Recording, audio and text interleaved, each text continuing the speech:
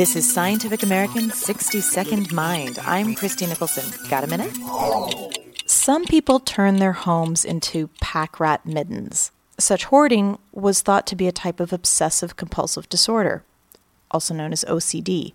But in the most recent diagnostic manual of psychological disorders, hoarding is proposed to be a unique condition.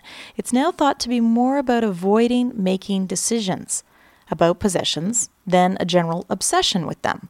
In a recent study, scientists compared the brain activity of hoarders with that of those with OCD, while the subjects were deciding whether to keep or toss their own junk mail and the junk mail of others.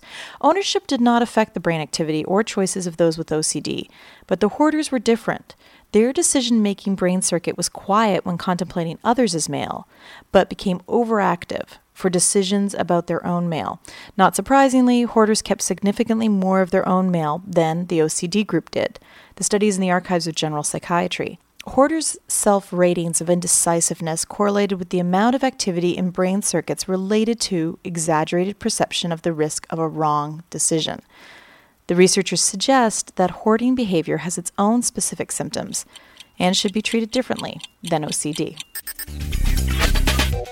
Thanks for the minute. For Scientific American's 60-Second Mind, I'm Christie Nicholson.